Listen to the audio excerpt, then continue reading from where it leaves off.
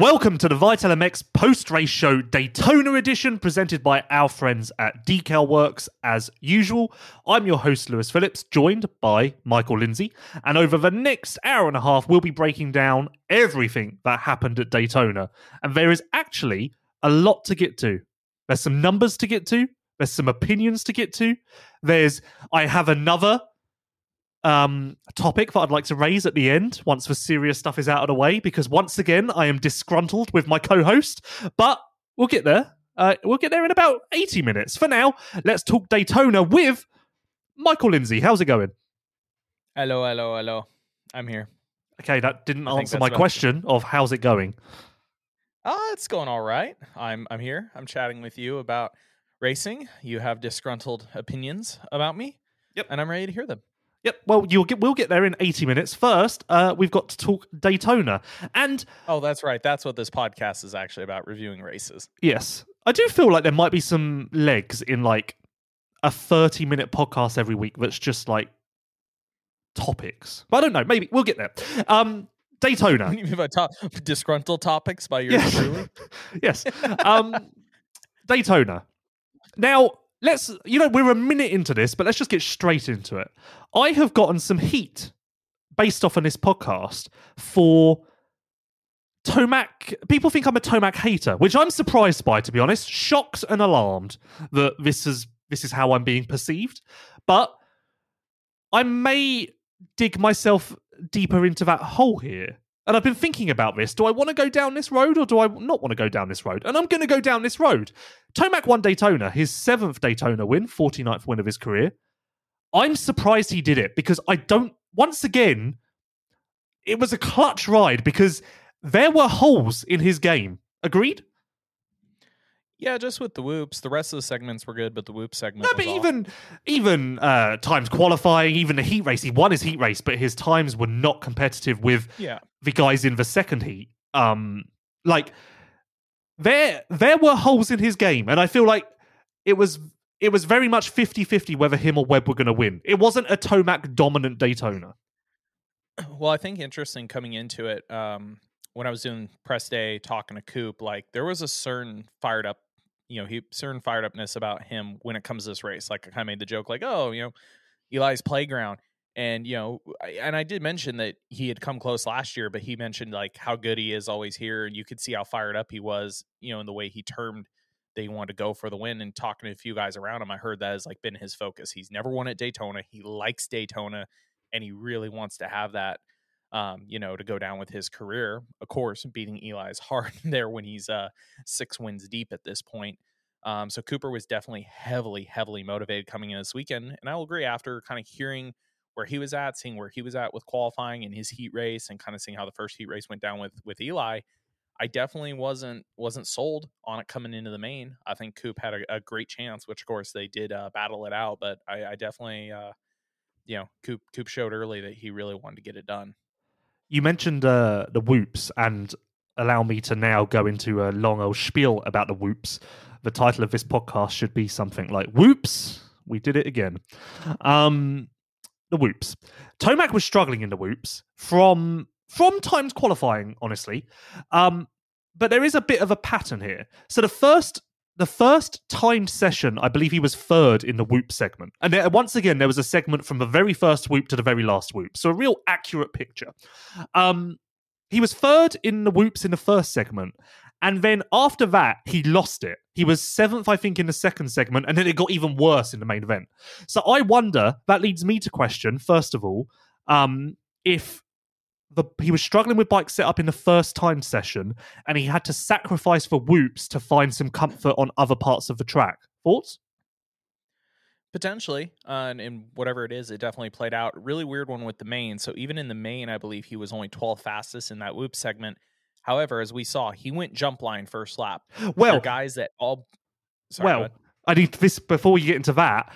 So skimming those were not jump whoops. They were skim. No, they were skim whoops. Skim was faster because again, the ones you're going off of, like especially in both the heat and the main, but particularly the main when we compare those times, not all of them, but the vast majority of times you see that are a big difference from Eli's up to a second different in that segment are all skim laps because Chase was still skimming early. Webb's first 3 or 4 laps were skim, which is where his best lap time came.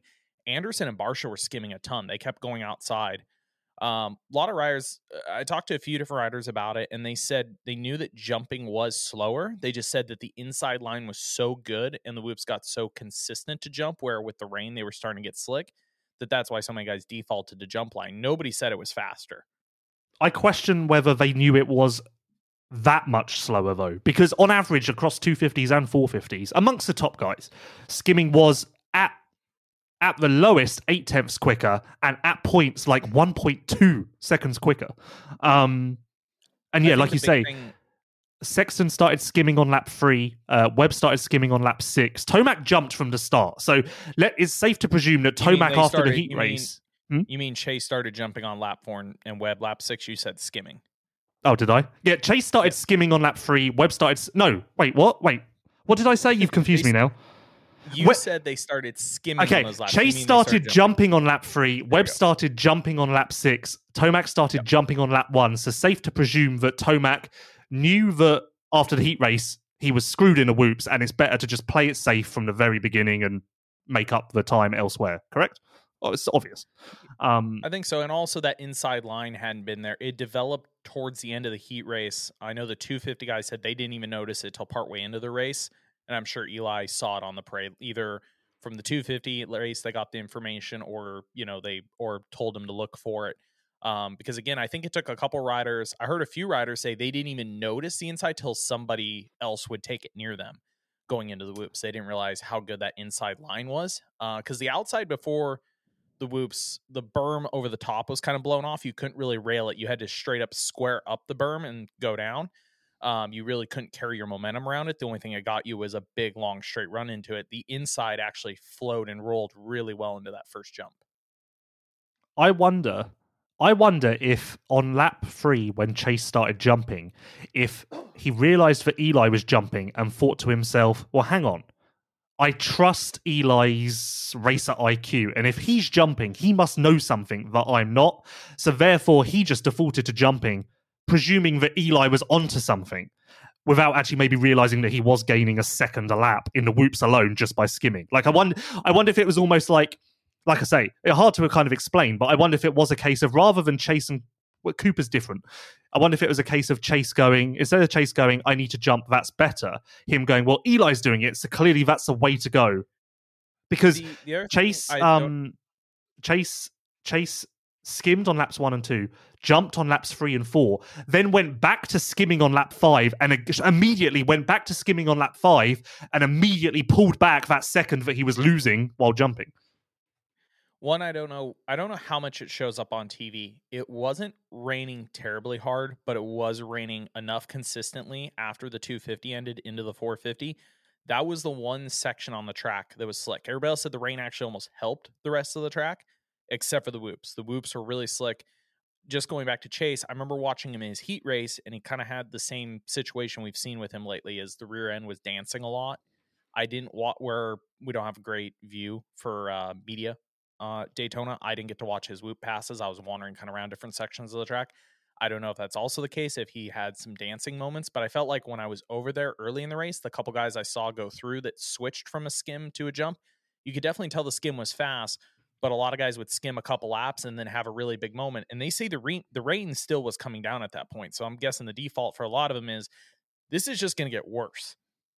From what jumping is safer. I'm just going to go to jump, because at some point I'm going to toss it.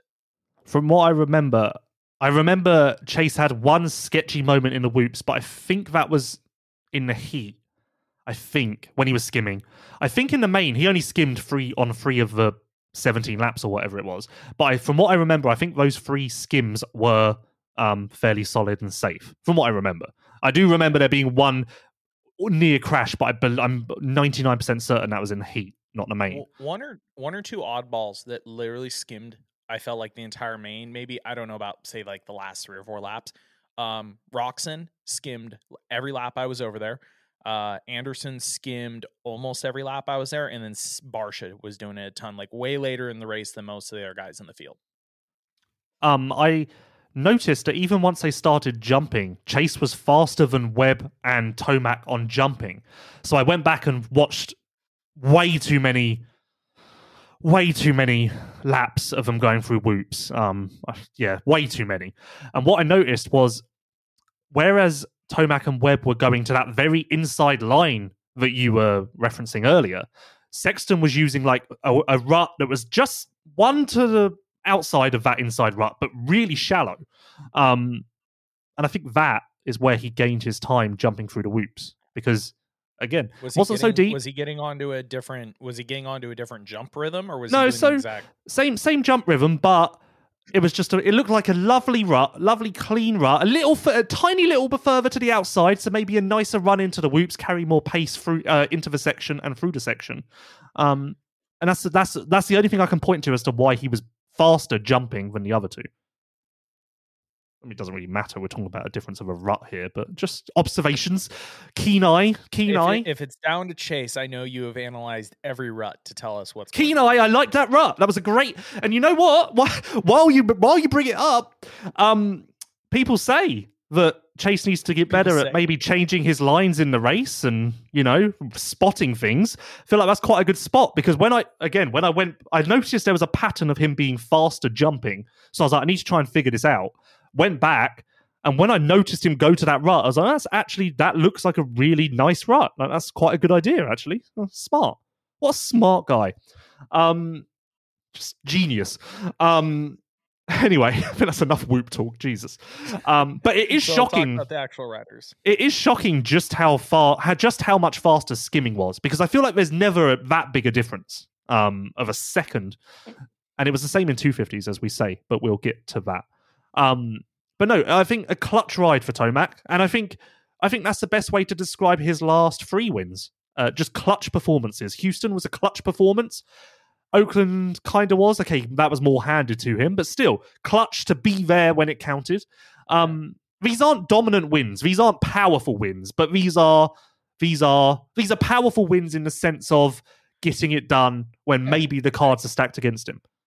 Yeah, executing when the time is right. And I think when it comes to both Eli and Cooper, that's something, of course, Cooper is more well known for, but Eli here towards the tail end of his career is getting to that point. Just is getting it done when it counts. Not Eli of old. It's not these huge dominant rides anymore. It's just getting it done when it needs to be done. Really interesting speaking to both. Well, I got to speak to Cooper directly. I got to speak to a few people that spoke to Eli. Both of them very similar sentiments. They absolutely said they buried themselves in this race. They said it was a 20+1 sprint. Cooper, again, wanted to win so bad. He was very uncharacteristic with getting out there early and making a move early. He wanted to sprint, wanted to get away from Eli. You could tell the first 2 laps or so after Coop took over the lead there, right after the start, that it seemed like Eli was going to settle in, but I think he realized that Coop was going to go ahead and just keep sprinting. He picked up his pace, and really, like I said, the entire race, those two were just giving it everything. Coop, after the race, basically pulled off. Instead of going to the stage, he was over by a camera, just kind of, the usual hacking up a little bit of stuff, and just the look on his face was pretty brutal. My comment to him afterwards was basically, did you take a trip to the Hurt Locker? And he said he did. He said that he gave it everything, especially coming down last 3 laps when he saw the mistake that Eli made coming over the bridge. But again, the other sentiment is everything I heard from Eli's camp was that he said it was a complete sprint from start to finish. If Webb hadn't hit neutral, does he win? I don't know. That one's tough between those two, because I think, again, they both wanted it so bad. I need an answer. Eli would have tried to. I can't answer it. I can't give you a yes or no. What does your heart say? I'm going to say Eli would have got it done still. I think Webb would have got it done purely because it wasn't, at normal Daytona, it wasn't great for passing. So I feel like unless the door was opened, there wasn't really somewhere that it was going to be done, kind of thing.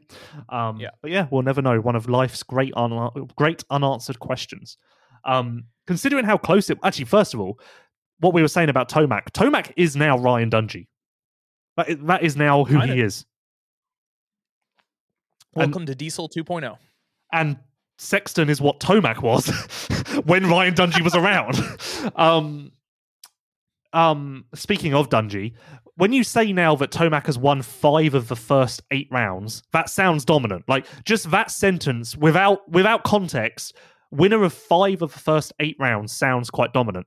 And that actually hasn't happened since Dungey in 2016. So this is kind of rare for a rider to win that much at the beginning of the season. So again, maybe we're not giving him enough credit for what he's done. I don't know. It's very confusing because the numbers are saying one thing, the results are saying one thing, the eye test is saying one thing, and like very hard to get a grip on what the hell is actually happening in this series. I can't remember whose stats I saw on this, and maybe you can answer this. Is I think part of it is not only, again, Eli's getting these, he's got the most wins already, the 5 out of 8, but have we also, when was the last time we had 3 riders this close in points that have all scored? There was something about like the max percentage of points you can score and how much the 3 of them had done, and it hasn't been done. Has it not been done since Ricky Stewart days? Well, this is heading into Daytona. It was the closest that 3 riders have ever been in the history of Supercross, if that's what you're talking about. That might have been it. I think it might have been Fowler's or somebody. And also, it showed that, and then the percentage of capable points you have and how high their percentage was. Yeah, I never saw that. I don't know where. I don't know where you got that from, but I've never heard or seen that anywhere. Back to Webb. Considering how close he was to Tomac and how good his speed was, very surprised to see that his fastest lap time was 7/10 slower than Tomac, and also slower than Justin Cooper, Justin Barsha, Jason Anderson. Sexton, not a surprise. Tomac, not a surprise. But again, he looked amazing and his speed was clearly competitive with Tomac. Yet you look at the lap times and he was 7/10 slower at peak performance. I guess that doesn't. It one part does, but the other part doesn't shock me. Again, Cooper sometimes is just not the most outright. It's just how he could keep repeating it lap after lap. And even at the end, I went back and looked at some of the lap time charts, and you get to the bottom 5 laps and the amount of fall off you see with everybody else, where there's a point where Eli and Cooper get back almost to their beginning of the race times for a couple laps. Like they really put themselves back into that pace late in the race, and not many other people in the field were, really anywhere close to doing that. Yeah, one that sticks out for me is lap 14. So I think it was a 17-lap race, so very late. Yep. Lap 14, Tomac set a time that was faster than Webb's best lap. And so that's the point I look at, was Tomac kind of finished this thing, I guess you could say. Yeah, great ride. Championship percentages. Fun game that we do every week.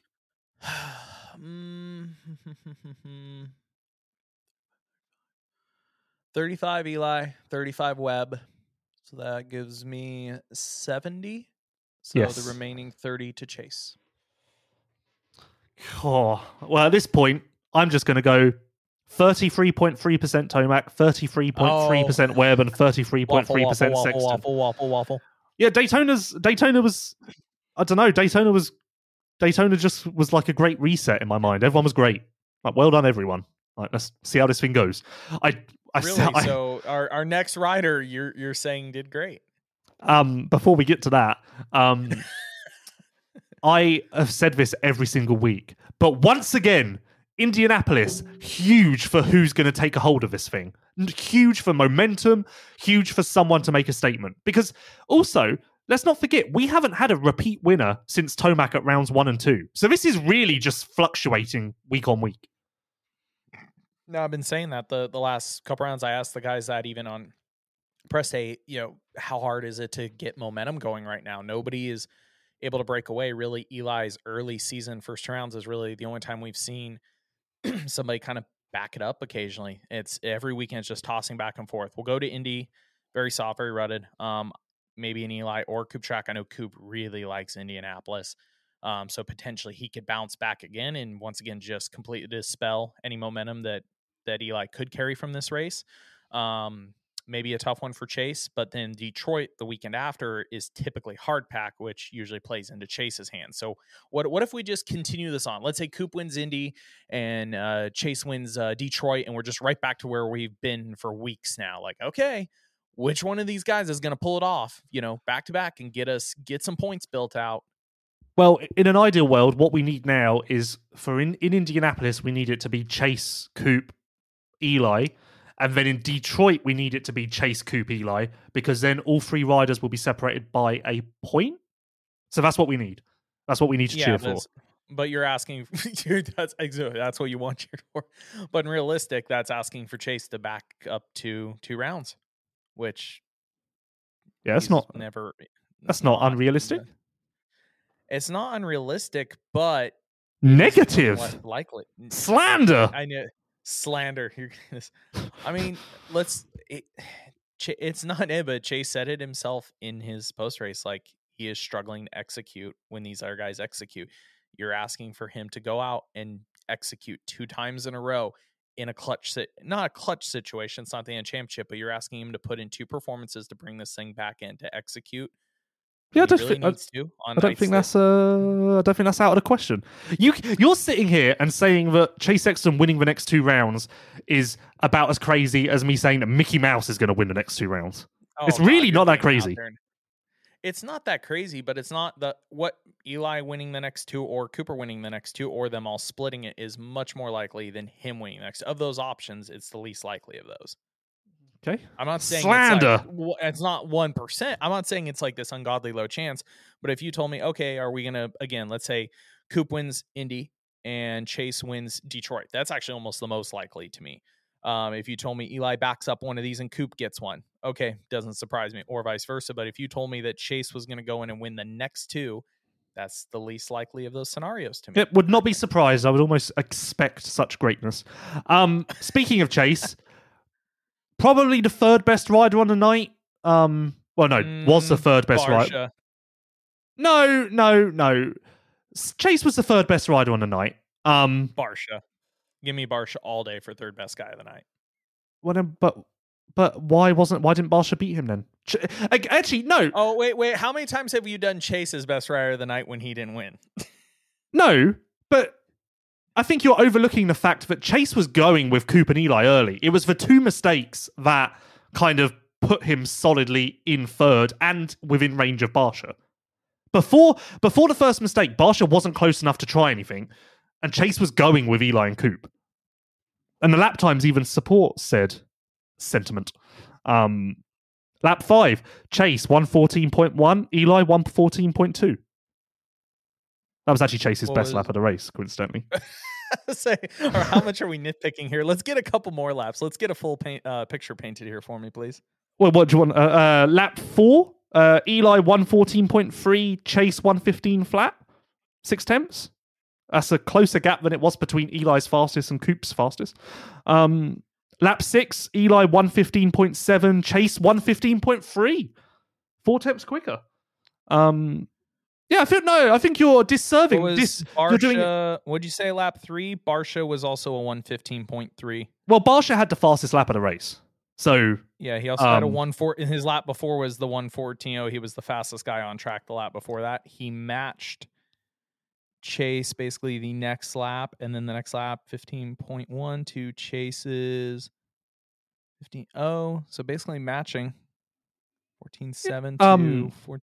Speaking of Barcia having the fastest lap of the race, I thought I'd go and have a little look and see when the last time Barcia had the fastest lap of the race was. Weirdly, Daytona last year.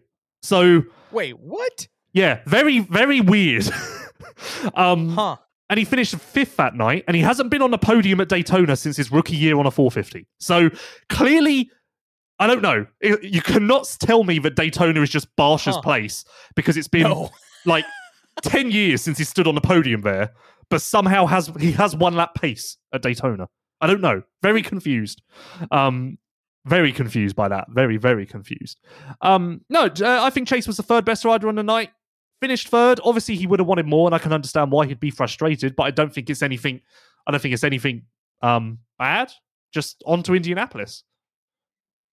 You? I disagree slightly in the aspect of yet a night where those 2 just straight up again execute and got away with him. He wasn't able to go with them. He was able to follow with them. Let me finish. Let me speak. He was able to go with them early. Made mistakes, wasn't able to get back on him, just didn't execute to go with them. But you say another race where those 2 rode away from him. I don't think that's ever happened this season. No, I didn't say another race or another race where he didn't execute. Okay. With him running away. I think your wording was slightly different, but okay. I'll accept the correction. Sorry, I'm trying to talk here because I got somebody who wants to interrupt me every 3 seconds to defend his man. It's just a slander. I'm just trying to Slander get a will not comment stand. down. Yeah, no, yeah. Obviously, I think Indianapolis is a big weekend for Chase. Whatever way you spin it, correct? Yeah, I think Indy. I mean, it's back to what we keep saying. It's like, okay, if can Cooper spawn, can Eli carry it, can Chase respond? It is going to be a big one. I think the next two in general. I feel like this rate, Indy and Detroit, will get to round 10 at that point. Really getting towards the tail, pointing towards the tail end of the season. But the next two have two very different materials back to back. I'd like to see how we get through both of them. But again, Indy will be interesting. Coop seems really, really fired up about it. Chase needs to get back in front of these guys. And again, Eli needs to show that he can back it up and actually build a little bit of points. Next 4 rounds are actually really interesting because Indy, as you say, is kind of unique, soft, going to be real East Coast. Detroit should be quite hard. Seattle, kind of, you don't know what we're going to get at Seattle, but it should be soft and rutty. Yeah, because even if it doesn't rain, just the dirt's so sad. I don't know if they keep it outdoors there or something, but even when it doesn't actually rain on the track, that place always just breaks down. That's like the classic. You look down the whoop section, it's a V rut all the way to the base. And then Glendale, obviously hard pack West Coast, about as stereotypical West Coast track as you can get. So the next 4 rounds are like, if someone can find a way to consistently triumph at the next 4 rounds, that'll be quite a statement because we are kind of going through the greatest variation that this series is going to see, especially when you add in the fact that we just had Daytona. Yeah. It is nice to see, instead of being like, oh, we're on East, we're going to have 4 or 5 of these back-to-back rounds that are really similar. It is very cool, especially with what's going on between our top 3, to be bouncing back and forth each weekend, especially when, again, I feel like between Chase definitely leans more towards hard pack than the other two. It gives an opportunity between them to mix it up a little bit more. It kind of makes you go into it leaning, go, oh, this could be this guy's night. They have a chance. And with it swinging back forth every round, it gives us a great opportunity to just keep this battle going. Here's a good question. Out of the top 3, who do you think has been disrespected the most? Out in the sense of from us, from fans, from pundits, from who out of the top 3 is not getting the respect that they deserve for what they've done through 8 rounds? Because you could say Tomac because he's leading the championship. He's won 5 rounds, and we're all talking about how this is so close. Webb is always disrespected, and you just slandered Chase. I feel like it's Webb. Going back to preseason, people thinking between our previous show race, there were so many people that didn't even think he should be a part of this conversation. And I still think across his races, we talk about Chase really good on certain nights. We talk about Eli really good on certain nights. I don't feel like Webb gets that very often. I think you can make a case for all of them. I think you can make a case for Chase because there is criticism towards some of his mistakes. Yep, coming from you mostly. I think in general disrespect, I kind of lean towards Webb. Yeah, reason it just came to me is actually interesting because I feel like you can make an argument for any of them. I feel like there is a level of disrespect from all of them. No, I agree with that. I think we downplay what all of them do, and they're all doing great things right now. Again, we talk about where each of their weaknesses are, so some of them get pinpointed a little bit more. Chase is still very young in this class. He's going up against 2 insanely gnarly dudes. So, I mean, what he's doing right now, you have to respect. What Coop continues to bounce back and do against what everybody feels like is against all odds is amazing. And Eli, being right on the verge of possibly pulling the plug and kind of, as we're seeing, almost change his approach to things this year and getting it done. Like, so a little more Dungey-esque, maybe not as much Tomac-esque. Barsha, as we mentioned, 4th, a great night for him. Kind of another one of those nights that's in keeping with his season so far, where the results don't tell you just how good he's done and is doing. Because 4th, I feel like, look at 4th, you can kind of shrug your shoulders at that, but he was great, and he did break the riders behind him and go more so with the top 3, which no one has really done lately. Yeah, and I talked to him a little bit after the race. We talked about the 2 incidents, what's happened with Chase. He didn't think that either were dirty. He was a little upset on the first one on Chase, on what he felt like was, he said, he goes, he made a mistake, but he's like, I felt, that he got squirrely. He goes, it's a racing incident, whatever. But he did mention, he's like, I probably should have been more patient. But I said to him, like, your pace was good. Were you thinking you could go with Eli and Cooper? And he goes, that's what I wanted to do. So he goes, I wasn't. He basically said that he wasn't probably as patient as he could have been. because he really, I think, wanted to prove a point and get himself back in this. Kind of the conversation we've had with both in relation to both Justin and Jason the last couple weeks is they need a ride to get themselves kind of back in the conversation. Jason sort of had that at the Triple Crown a little bit, but then didn't back it up this weekend. And of course, now Justin's, trying to do the same thing. He's trying to get himself back in that conversation and try to kind of latch onto those guys a little bit and see if he can bring up his intensity as the season goes on. When we have talked about the next winner, we've talked about Anderson and Roczen. Do we need to put Barcia in that conversation? That's a no.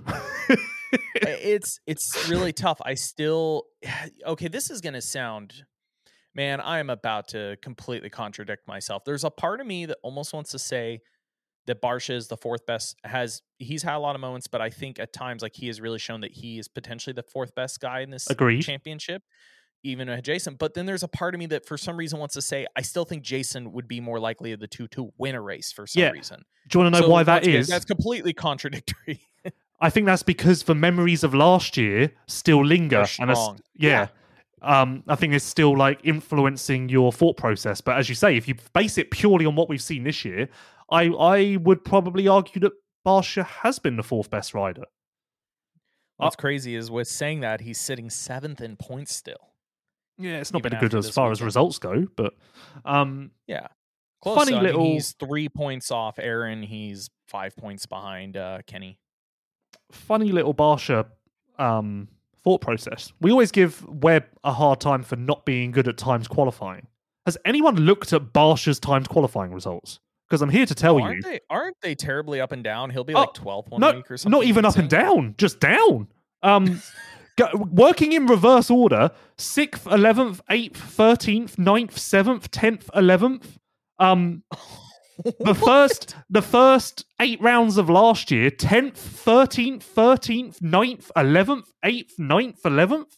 Like, I need to write this down because I feel like this has never been approached with him. But the data clearly tells me that Bam Bam, who I feel like we all think of as being this one-lap, raw speed, flashy guy, for some reason, does not have it in times qualifying ever. Weird. That's so odd. Weird. But, hey-ho, there's a lot of weird things, I guess, in the world. Anderson 5th, he said that just bikes it up. He was never really comfortable with the track and was kind of chasing it in the main event and realised that he wasn't in a sweet spot. I guess, a 5th by Anderson standards of last year is disappointing, but by the standards of this year, 5th is okay. I mean, what? The best he was going to do is 4th, I guess? I don't know. Is that harsh? No, I don't think so. My note for him is he was there. Wow. that is sound hard. he was present. Wow, your expectations of Anderson have gone downhill. Just my note for Daytona. It was an okay night. Nothing spectacular. Like I said, struggled off last weekend. It's a disappointment to not see him, build off Triple Crown momentum. It is what it is. Justin Cooper 6th, much more in line with what we saw when he debuted in Houston and finished 7th. Past Roczen. He passed Kenny, he passed RJ, and he had to pass AP in the opening laps. So, what are we doing here? Is my question. Because is he done? It's odd. Yeah, okay, so I guess we're waiting. He's posted something on social about. Yeah, I'm just pulling it. Here we go. For news, because we all asked him. I know everybody that did post race interviews asked him, "Is this the last one?" He's like, "Yeah." And we talked about, was it a good experience? What he learned? Was he taken away from it? That was all the conversation. Nothing was said that night that, hey, we might be doing another race. We got RJ over here talking about doing Indy, but no, that Justin said the plan was to be back on the 250 at the beginning of this week and getting ready for outdoors, but. It says, such an awesome experience coming here in the 450 class. Loved it all day.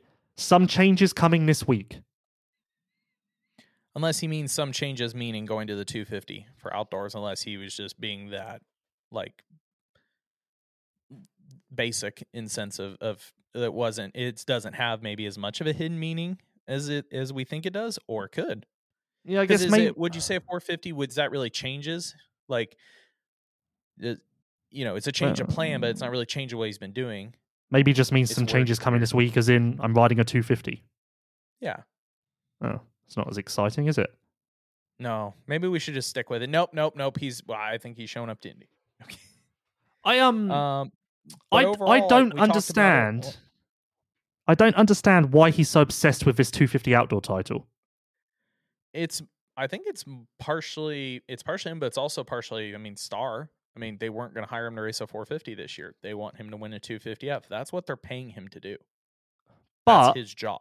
He has said, I think, on the record many times that, like, I want to win a 250 outdoor title. Like, he even said in Houston, I remember asking him, like, are you happy to be here in the 450s or would you rather be racing 250s? And he even said, I'd rather be in 250s. Like, I feel like if he wanted to, he could push Star to let him race in Indy. I definitely feel like that is at least a possibility. But I get the impression that he is obsessed with, I've got to get this outdoor title. And I would argue that winning this outdoor title on a 250 is not going to change anything in his life. Anything. I think it's a personal, agree. I don't know if it's really going to change his path, but at the end of the day, that's what he's set out for goals for years to do. He's been close. Dealing with the foot injury last year, I think he knows he could have been closer in that title. He wants to try to win it. Again, that's his job. That is what the team has hired him to do. That is what they pay him to do. That has been his focus for years now. It's a goal he wants to get done. Whether or not, again, me or you think it really affects the outlook of his racer doesn't matter. It's what he cares about. I feel like this is going to bite him in the arse because we're all hyped on Justin Cooper right now, but as we all know, you're only as good as your last race. And come 2 weeks' time after Detroit, are we going to have other memories of what Justin Cooper has done here? Will they have faded? I think so, and I think we'll kind of forget he exists again. And I think that's the same for potential hires. I think anybody who's paying attention, no, I think at the top level, the people who are interested in him are going to pay. They've got what they need. They have the data they need.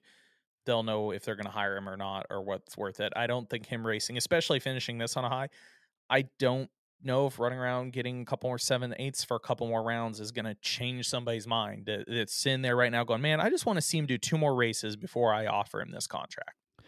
Okay. Running around in 6th and 7th may not change. If he kept going, I do not think it's unrealistic that he could finish 4th in a main event. Oh, I think he could get a 5th or a 4th for sure. But also at the same time, I don't know. I also don't know if that changes the conversation with who's already. There's a lot in silly season that is moving right now for the 450s. I still don't know if that makes a difference. Here's a question. Mm-hmm. You are Max Lee. Mm-hmm. Are you signing Justin Barcia or Justin Cooper for 2024? It's not Max's decision. It's Troy's. Okay, fucking. Troy likes Justin. Performance-wise, which of the two would I pick at this point in their career? If you were the team manager, who would you sign? I would take Justin Cooper. I would take Justin Cooper over Justin Barcia.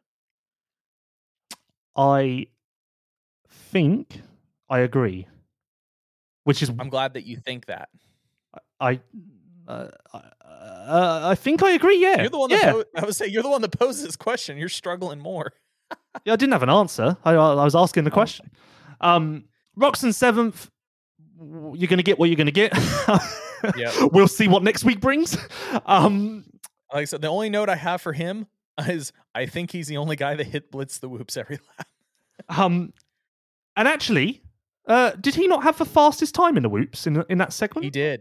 He did, but that's saying he blitzed every single lap. So I bet also his average is probably really freaking good. Where even guys that had good segments in there went to jumping. I wouldn't be surprised if his average is really good because I felt like he put down a lot. The story 8th on his average? No, 8th for RJ Hampshire. Oh, RJ Hampshire. Yes, the story of the evening. Were you surprised that he won the heat race? Yes, of course. Everyone wasn't they? Well, I mean, even after the start, based on the first lap or two, as it was even winding down, were you thinking oh, he's got, at what point did you actually believe that he had it, is what I mean? The last lap. I was waiting for him to get past up until the last lap or last 2 laps. I still don't really understand how it happened, to be honest. I might need to go and rewatch that because when I sit here and think to myself, oh yeah, RJ just fended off Cooper Webb for an entire heat race, I'm like, there must have been more to it. But it really wasn't. Yeah, because he had Coop. Chase was buried a little bit back. It was Coop, and then who was right behind Coop? There was somebody. I can't remember. It was the most stacked heat race. Yeah. Chase was in there. I can't remember who the others were though. It was so stacked that we don't remember. So, I think it's time for RJ to give up on 250s. He's given it a good go. It's clearly not working out. So let's move on to something new and give this 450 thing a try. Yeah? Oh, I agree. I hit him with that. If I kind of hit him with the GPS question or GPS question of 250 guys, bump up sometimes out winning titles. Like, does this change your mind, change your thought? All he's one of the guys that still has that I have a job to get done style mentality. But when I think of his riding style on the 250, I think a lot of situations why we see some really big wrecks out of RJ is I think he overrides the bike a lot of times.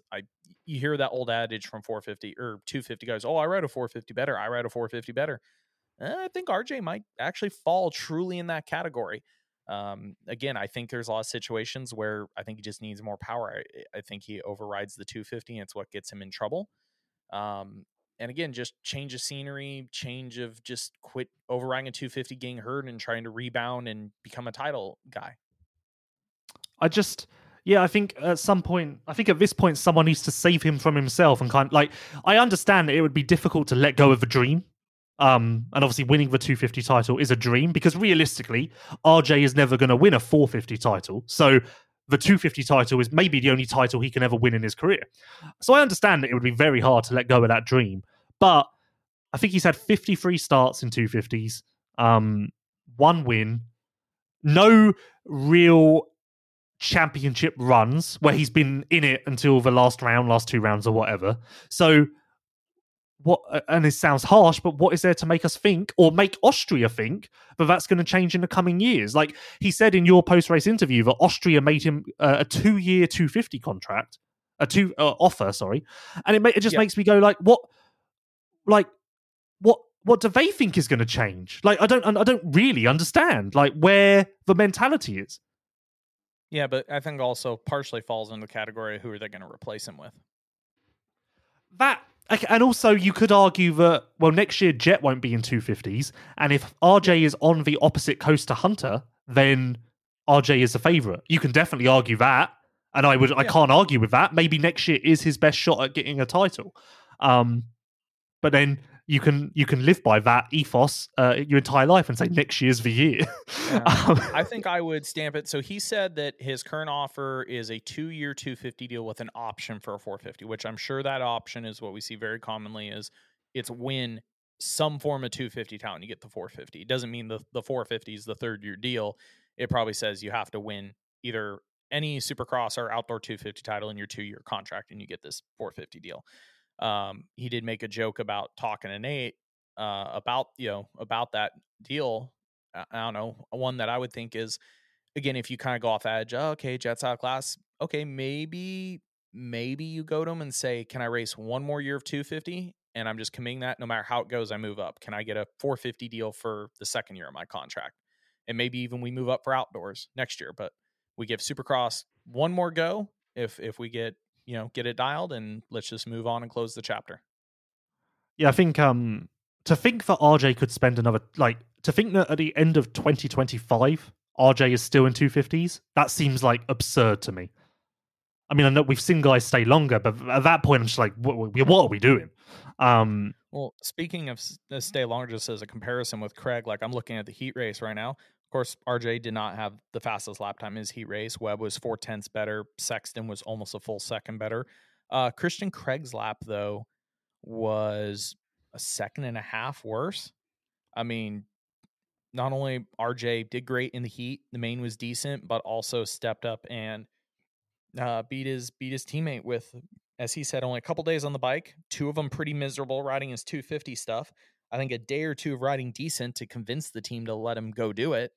And he just put it to Christian.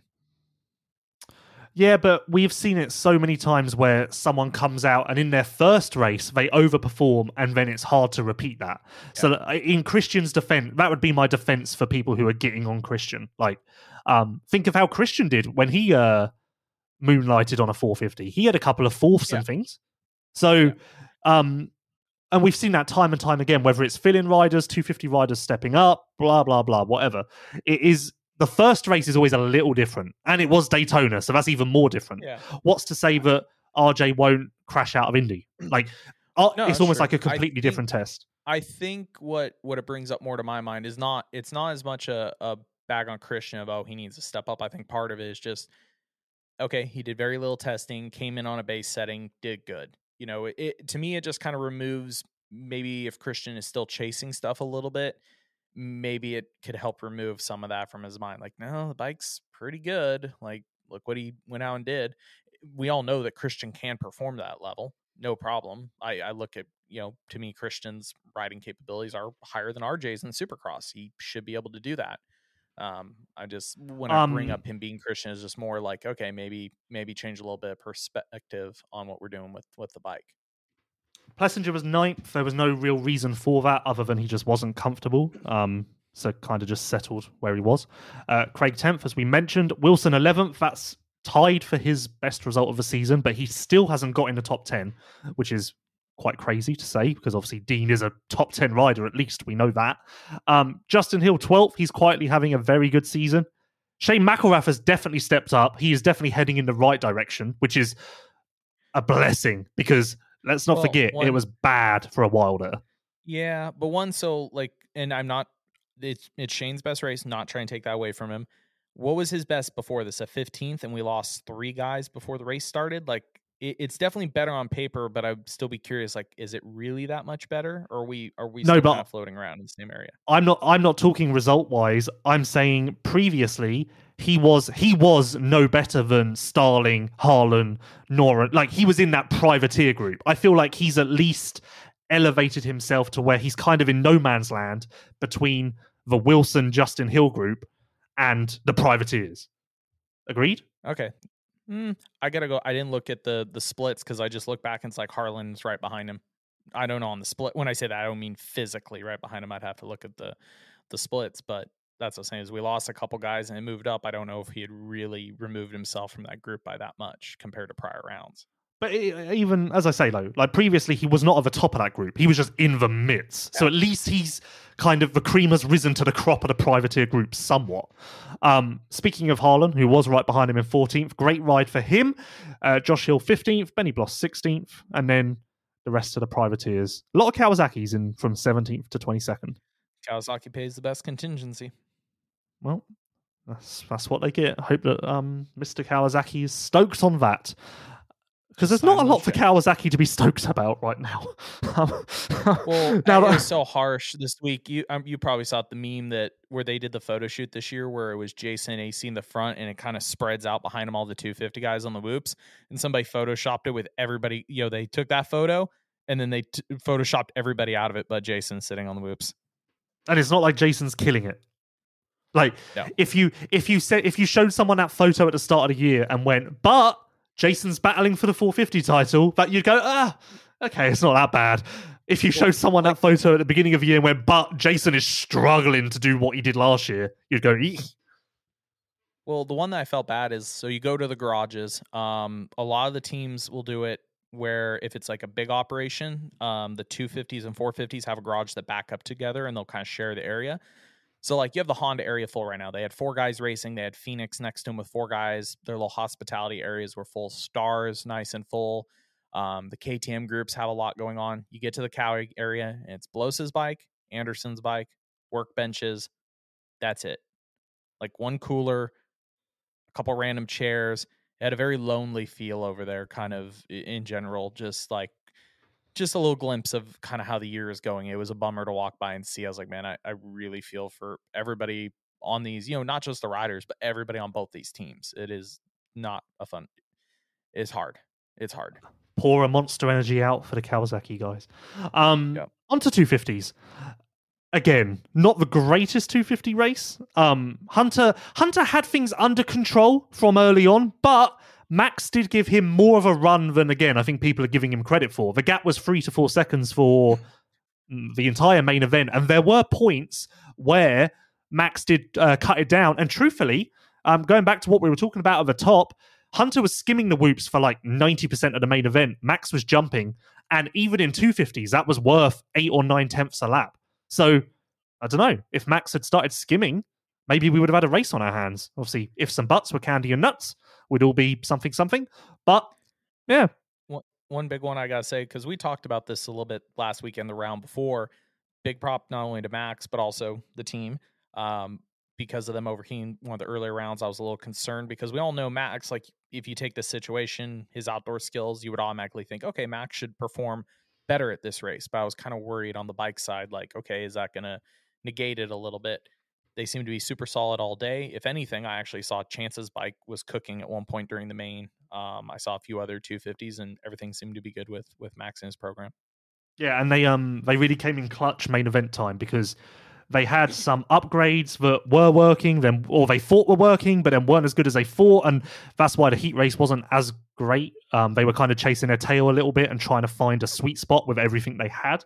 And in the main event, I think they just reverted back to the setup that they had at MTF in the middle of the week, and Max was back to normal.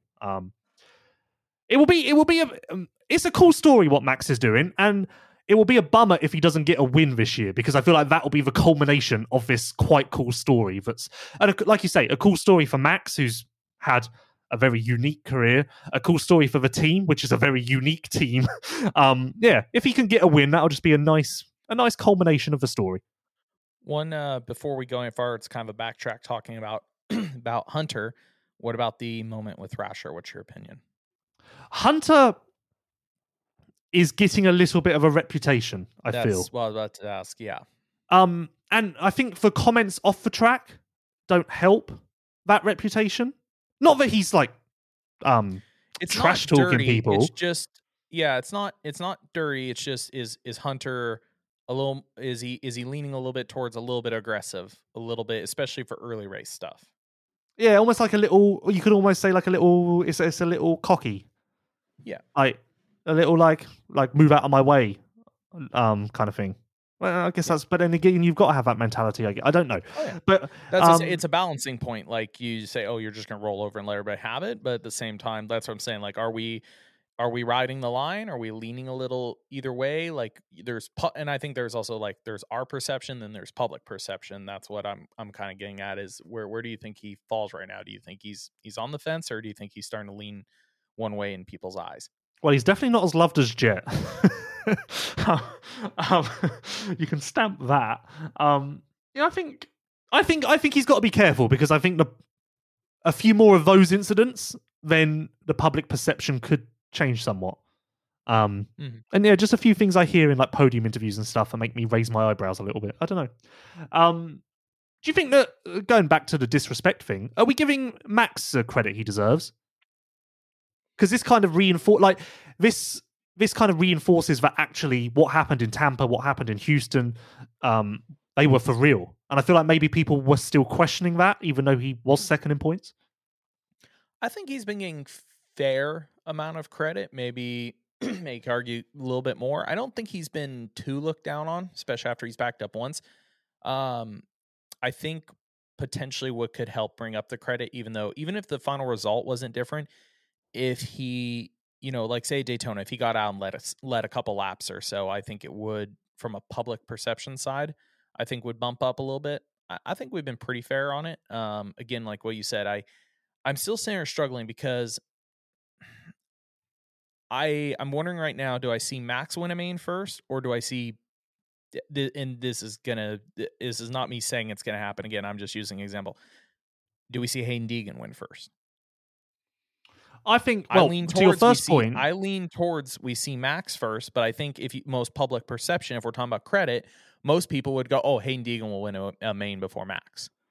To your first point, he did actually take the whole shot in Daytona, but then promptly rode straight into a tough block. I would have been interested to see what happened had he gotten through that first section clean and been leading. Obviously, as we say, he was losing time in the whoops, but maybe he would have latched onto that soon. I don't know. Again, if some butts were candy or nuts. Yeah, it would have been interesting to see what he would have done had he actually got the whole shot, because we haven't seen that yet. And yeah, well, I was actually going to ask you that question of who else wins a main event? Like, does Hunter win out? Is Max most likely to steal a win? Is Jordan Smith? I think. Okay, Thrash has already got one, so put him out of the conversation. I think Max, Deegan, and Smith are the only other potential winners this year. Yeah, because it was beyond a stretch because of where he's been out of the season.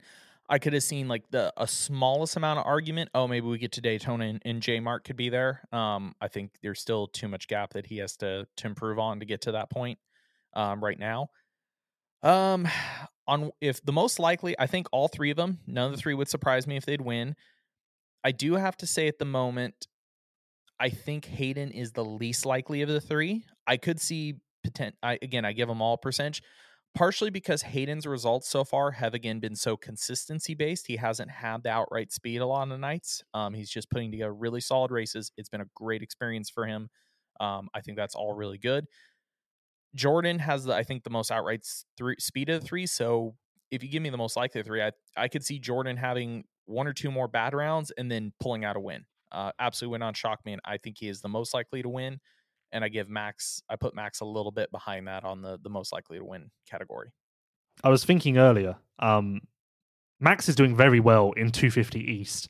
And let's be honest, World Supercross is not going to be as challenging as this at all. So this puts him in good stead. Is that the same? Puts him in good steed. Is that the same for World Supercross? I think so, because Shane's been moonlighting on the 450. Is gonna have to get back on the Yamaha 250. Figure, maybe put a little confidence back together. Max is racing a bike that he's going to take to that series. The bike's getting better. He's getting better. This is really, really helping him in that sense. All I've got to say about Deegan is I hadn't bought into the hype before he turned pro. I'd never watched a vlog. I just wasn't really there. I was kind of like, eh. But his post-race interviews, his riding, his speed, his composure, like I'm all in. He's won me over through 4 rounds. And even the podium is just a cherry on top of the cake. I think he is the real deal. And next year, going back to what we said about RJ and how Jet moving out of the class, maybe next year he's a favourite. People like Deegan are only going to get better, and that's going to continuously make it harder for RJ to get this thing done. No, exactly. And I think the big thing is Deegan has been really smart so far. For Daytona, you say finally kind of wicked it up where he talked about the prior rounds sort of just kind of putting in the laps. He's learning and building such a base right now to race Supercross.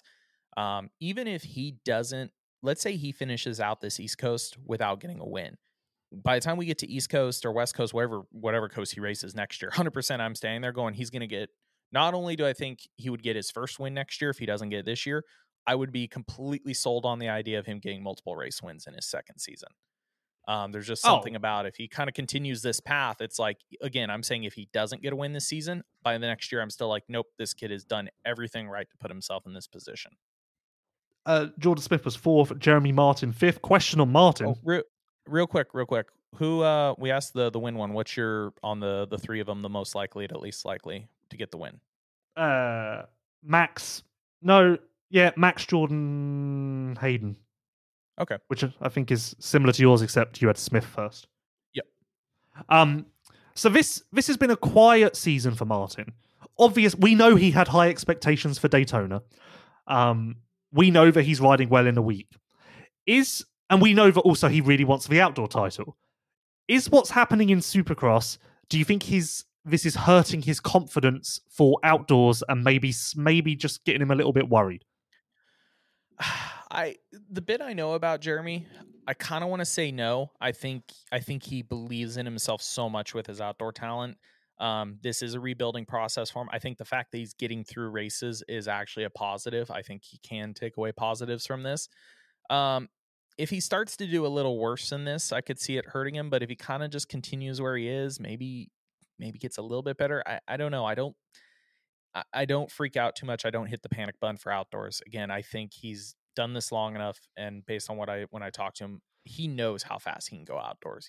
From everything I've talked to him about, I think he truly believes in himself, and I don't know if much of that would be wavered. Hymer But again, sixth. if it goes worse, maybe. But Hymer sixth, and I have no idea why he's stopping. No idea. Just because this, and I, I disagree with it a little bit. This was their original plan. I guess they're sticking to it. I guess, I'm looking at right now Deegan's situation. He's going out there, he's getting the experience, he's logging the laps. Chance was doing the same, but I kind of don't like them pulling him off. Especially, me and you talked about this before the call. I'll let you talk about is even if you were pulling him out, is this exact race. He just had his best race of the season. He's not crashing. He's not throwing it away. I get it that there's that worry of, we need to get him to outdoors healthy. We need to focus on that. But I think he's just doing everything right to get the experience. And I think a couple more weeks would be a positive. Yeah, it just doesn't make sense with the calendar because we've got we've got East this weekend and then East the weekend after, and then East have 3 weeks off, a month off. So take him to Detroit and then say, look, there's a month off, so let's just go for outdoors now. Like, you've basically done a full season anyway. You've done 6 rounds. That's close enough. Let's just switch the focus. But he is ready for Indianapolis. Yeah, and again, like you said, those 6 races, even though it's not a full season, it kind of feels like it because they're so back to back. I would love to see him do Indy and Detroit. And you mentioned there that we've got to have you ready for outdoors. Well, Hunter is their title guy outdoors. So I'm not being funny, but if Hymas gets hurt in Detroit, Honda's hopes of winning the outdoor title are perfectly intact still with Hunter. Yeah, so it has nothing to do with him. It's just I think they're focused more on it's his long-term path. Of course, they want him to be more. I think they have higher hopes for outdoors competitiveness than they do for Supercross. I'm just guessing here. I'm guessing they are hoping to see him inside the top 5 and closer to podiums. So they want to be prepared for that. But to your point, with him and Hunter on the same coast, with Jet racing a 450 outdoors, Jet's break here has been testing the 450. I'm kind of wondering, does Hymas getting on outdoors 2 weeks before Hunter's going to as well, does that really change anything? Or do you just kind of go, okay, let's follow Hunter through the last bit of East, and then we'll put you both on outdoors and start testing with you at the same time? Is there much of an advantage to be gained there dropping out 2 weeks earlier? It just makes no sense to me. But I guess we are not as smart as the powers that be. So that is a situation. Chris Blow 7th. Again, slight improvement, but not where I'm sure he dreamed of being. Yeah, he went down in the main. There was actually a couple of those I forgot. J-Mart went down, I think, in the main at one point. Bloss went down in the main in the sand section. His heat race was a lot better. His qualifying was better. He's not much of it. I mean, he hasn't raced outdoors, I don't know, in 8 years or something like that. Definitely around for him. I didn't expect big gains out of. I think the gains he had were definitely meaningful, but also not shocking that, maybe he wasn't able to step it up a little more. Speaking of shocking, Cody Shock. Oh boy. 8th. Good. Yeah, well, can we talk about that? Of course. Can we talk about always down.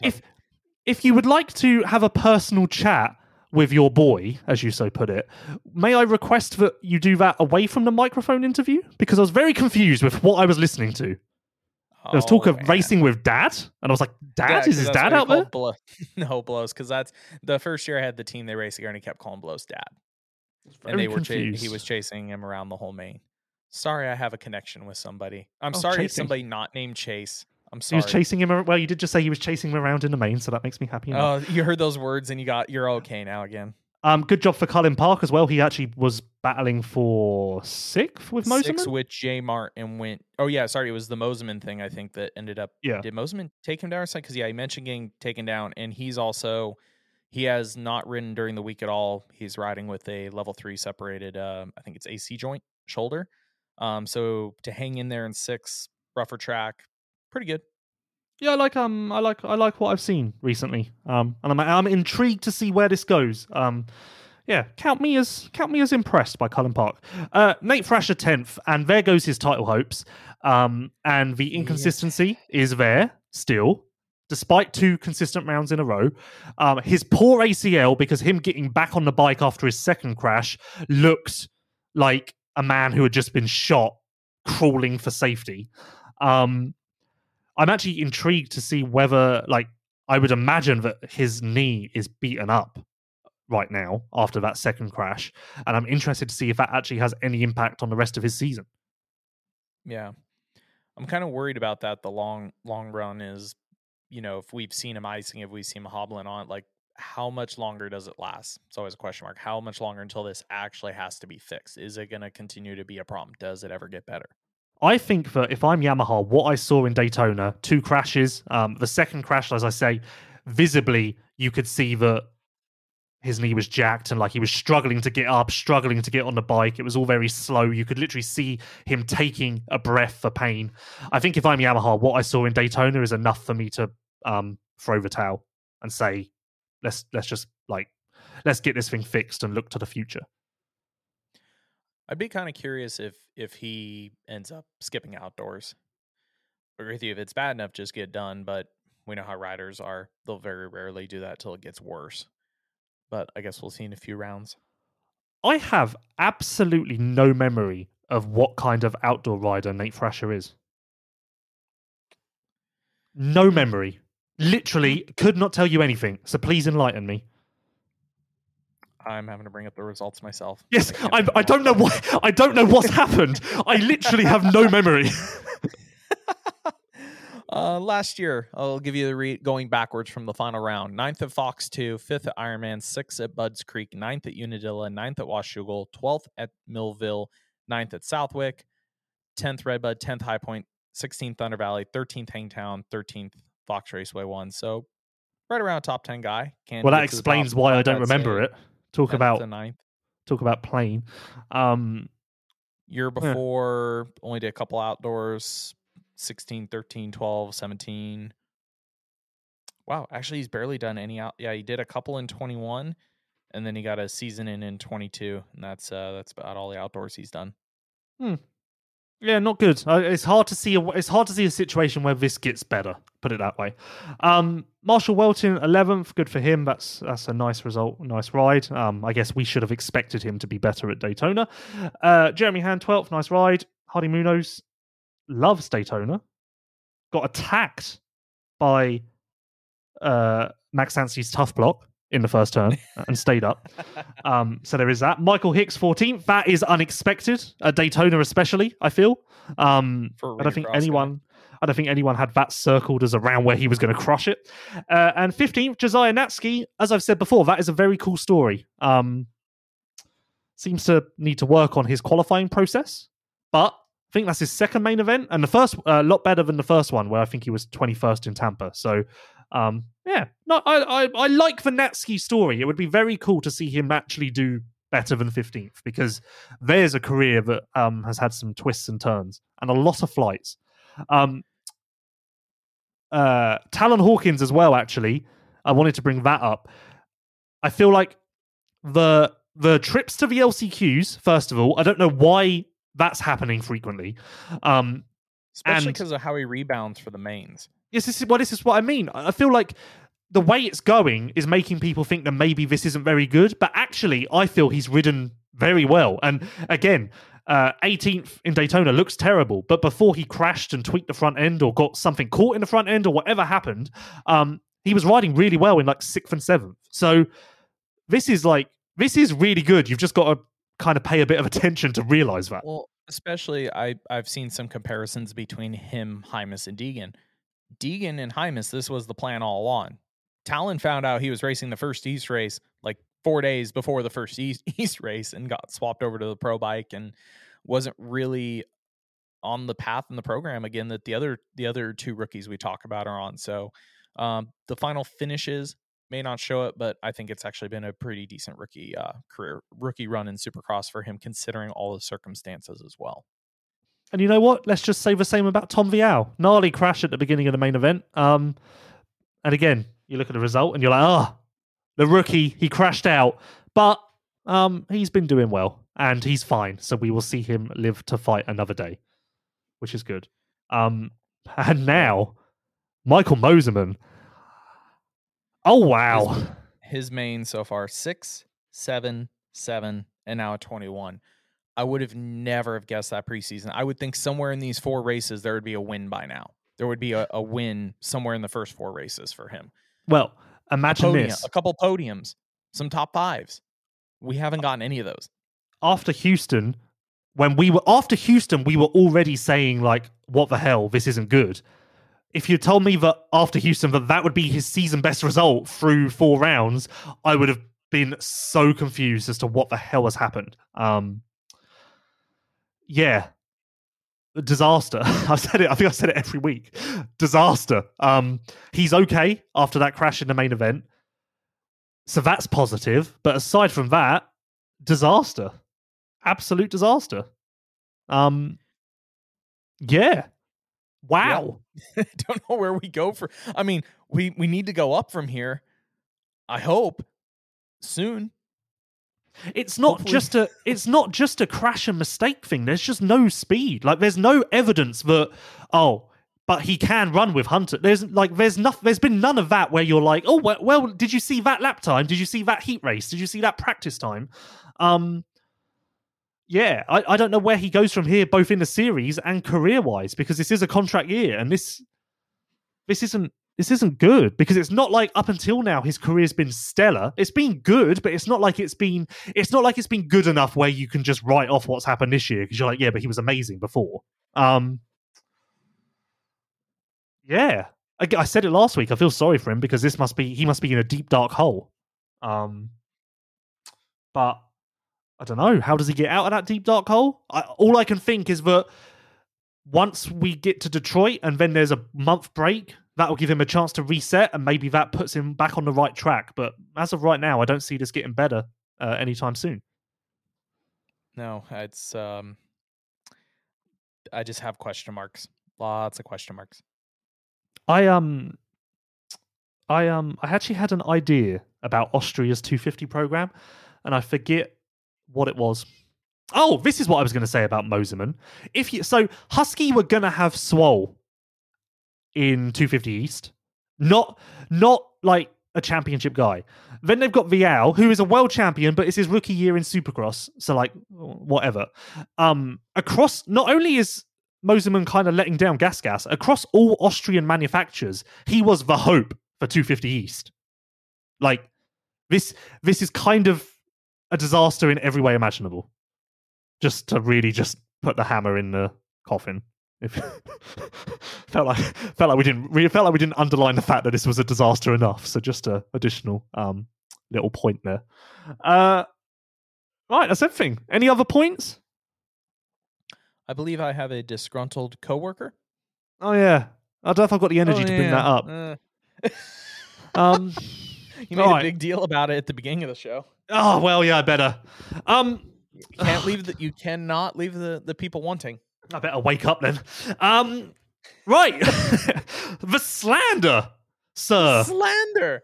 I listened to your post-race interview with a Mr. Chase Sexton. Great rider, by the way. I'm not sure if you've noticed that. Incredible human. And I was upset and alarmed that the first question did not start with a word. It started with a ugh. And I just feel like slander, sir. I always start with or something. This sounded like a negative ugh.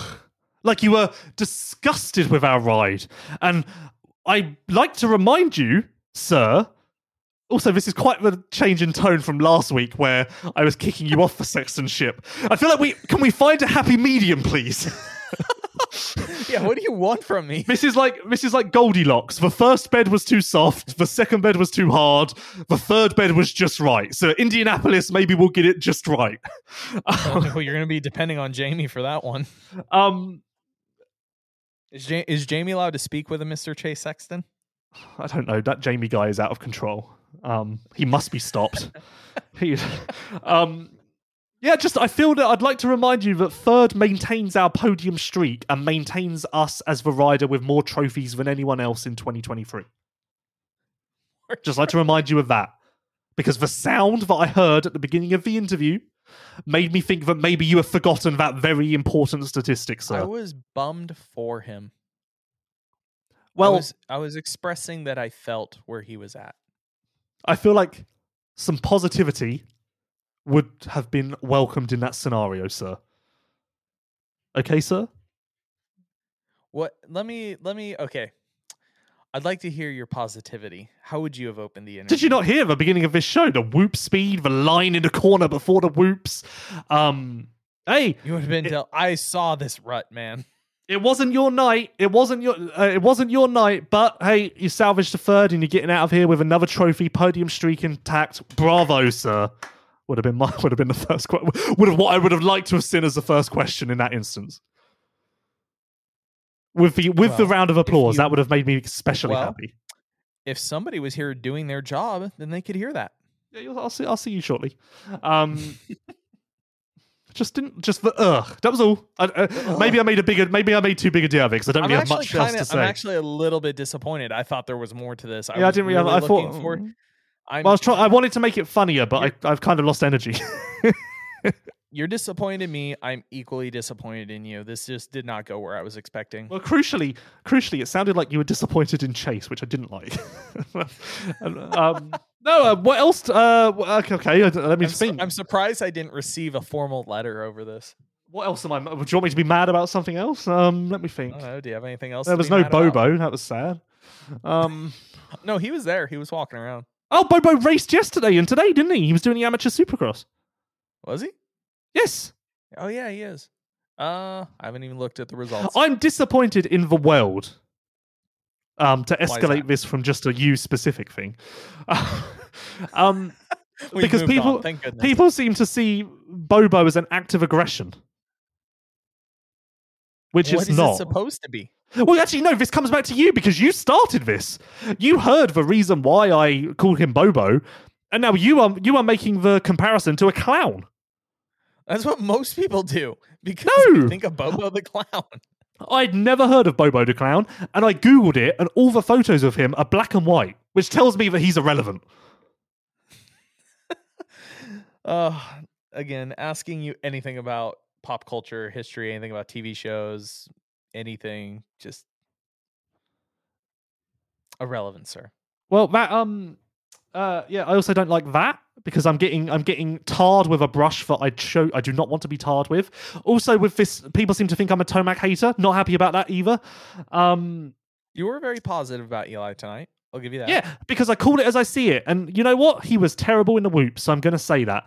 But also, what a clutch performance to pull it out after a rough day. And I'm going to say that. I'm going to call it as I see it. And on that note, and on that bombshell, I guess it's time to wrap up. Any final thoughts? Nope. Onwards and upwards. That was a very low energy way to end the podcast, but there we go. That's what you're here for.